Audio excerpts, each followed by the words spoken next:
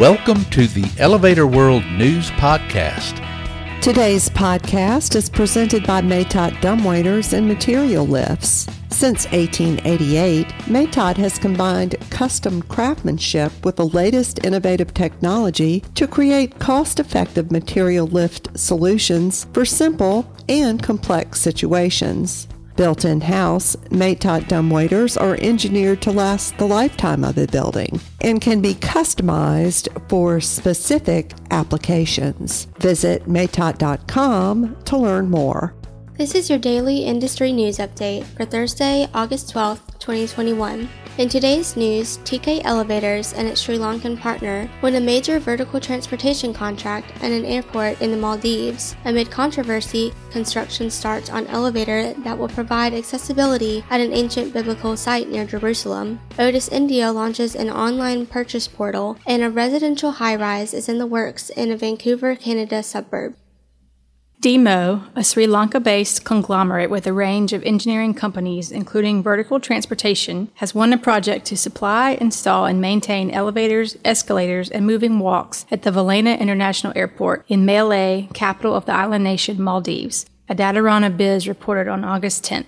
Working with its partner, TKE Elevator, DMO's contract calls for the installation of 23 elevators, 14 escalators, and 4 moving walks. The equipment will be installed in a new international passenger terminal building with more than 78,000 square meters of space capable of accommodating up to 7.5 million passengers per year. DMO and TKE entered into their partnership in 2018 when DMO became sole distributor, installer, and service provider in Sri Lanka and Maldives for TKE VT equipment. DMO built its VT team by training workers at the TKE campus and in the process helped TKE build its market share in Sri Lanka.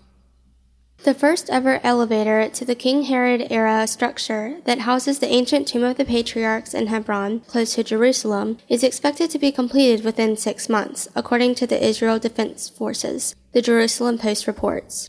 After a long delay, construction to make the biblical site wheelchair accessible for the first time began in early August. The project has been controversial, both from an archaeological perspective and because of its intersection with the dynamics of the Israeli-Palestinian conflict, the source reports. The elevator is planned to be built outside the structure, which some say would harm the visual historic aesthetics of the site. The Israeli right has long pushed for an elevator so that disabled worshippers can visit the tombs. The Defense Ministry has said construction of the elevator should be carried out by its Engineering and Construction Division under the supervision of the Civil Administration's Chief of Archaeology. The project will also include a small access road from the nearby parking lot, as well as a small wheelchair-accessible footbridge that will be open to worshippers of all denominations. Otis India has begun operating an online portal that allows customers to purchase the Gen 2 Prime elevator over the internet, The Hindu reported on August 9th. Otis India President Sebi Joseph said, quote, "We are the first major original equipment manufacturer in the vertical transportation industry to release this digital capability, and perhaps we are the first globally," end quote. Joseph called the new capability a disruption and noted that COVID accelerated it in a positive way. The online portal allows customers to customize their orders, get a price quote, and make their purchases via mobile phone or computer. The process includes public availability of prices. Buyers place their orders, which are confirmed and finalized by Otis sales team, who then initiates the fulfillment of the orders. The Gen 2 Prime elevator is manufactured by Otis in Bengaluru. Qualux Landmark's 24th residential community, Artesia, designed by Ramsey Warden Architects, will feature 247 1-, 2-, and 3-bedroom residences and a 31-story high-rise building on the quieter side of Metrotown in Burnaby, Canada, according to a press release in Burnaby Now. A lobby will sit upon an aquatic base, forming a gateway to 5,300 square feet of interior facilities and 12,600 square feet of outdoor space. Keyless building access and touchless entry points will provide added convenience, and sanitization and water filtration systems can be found in the common areas. A bike and car share program will be available for residents to enjoy and commute to nearby amenities. In addition, electric vehicle-ready parking stalls and storage are located within the secured parking garage.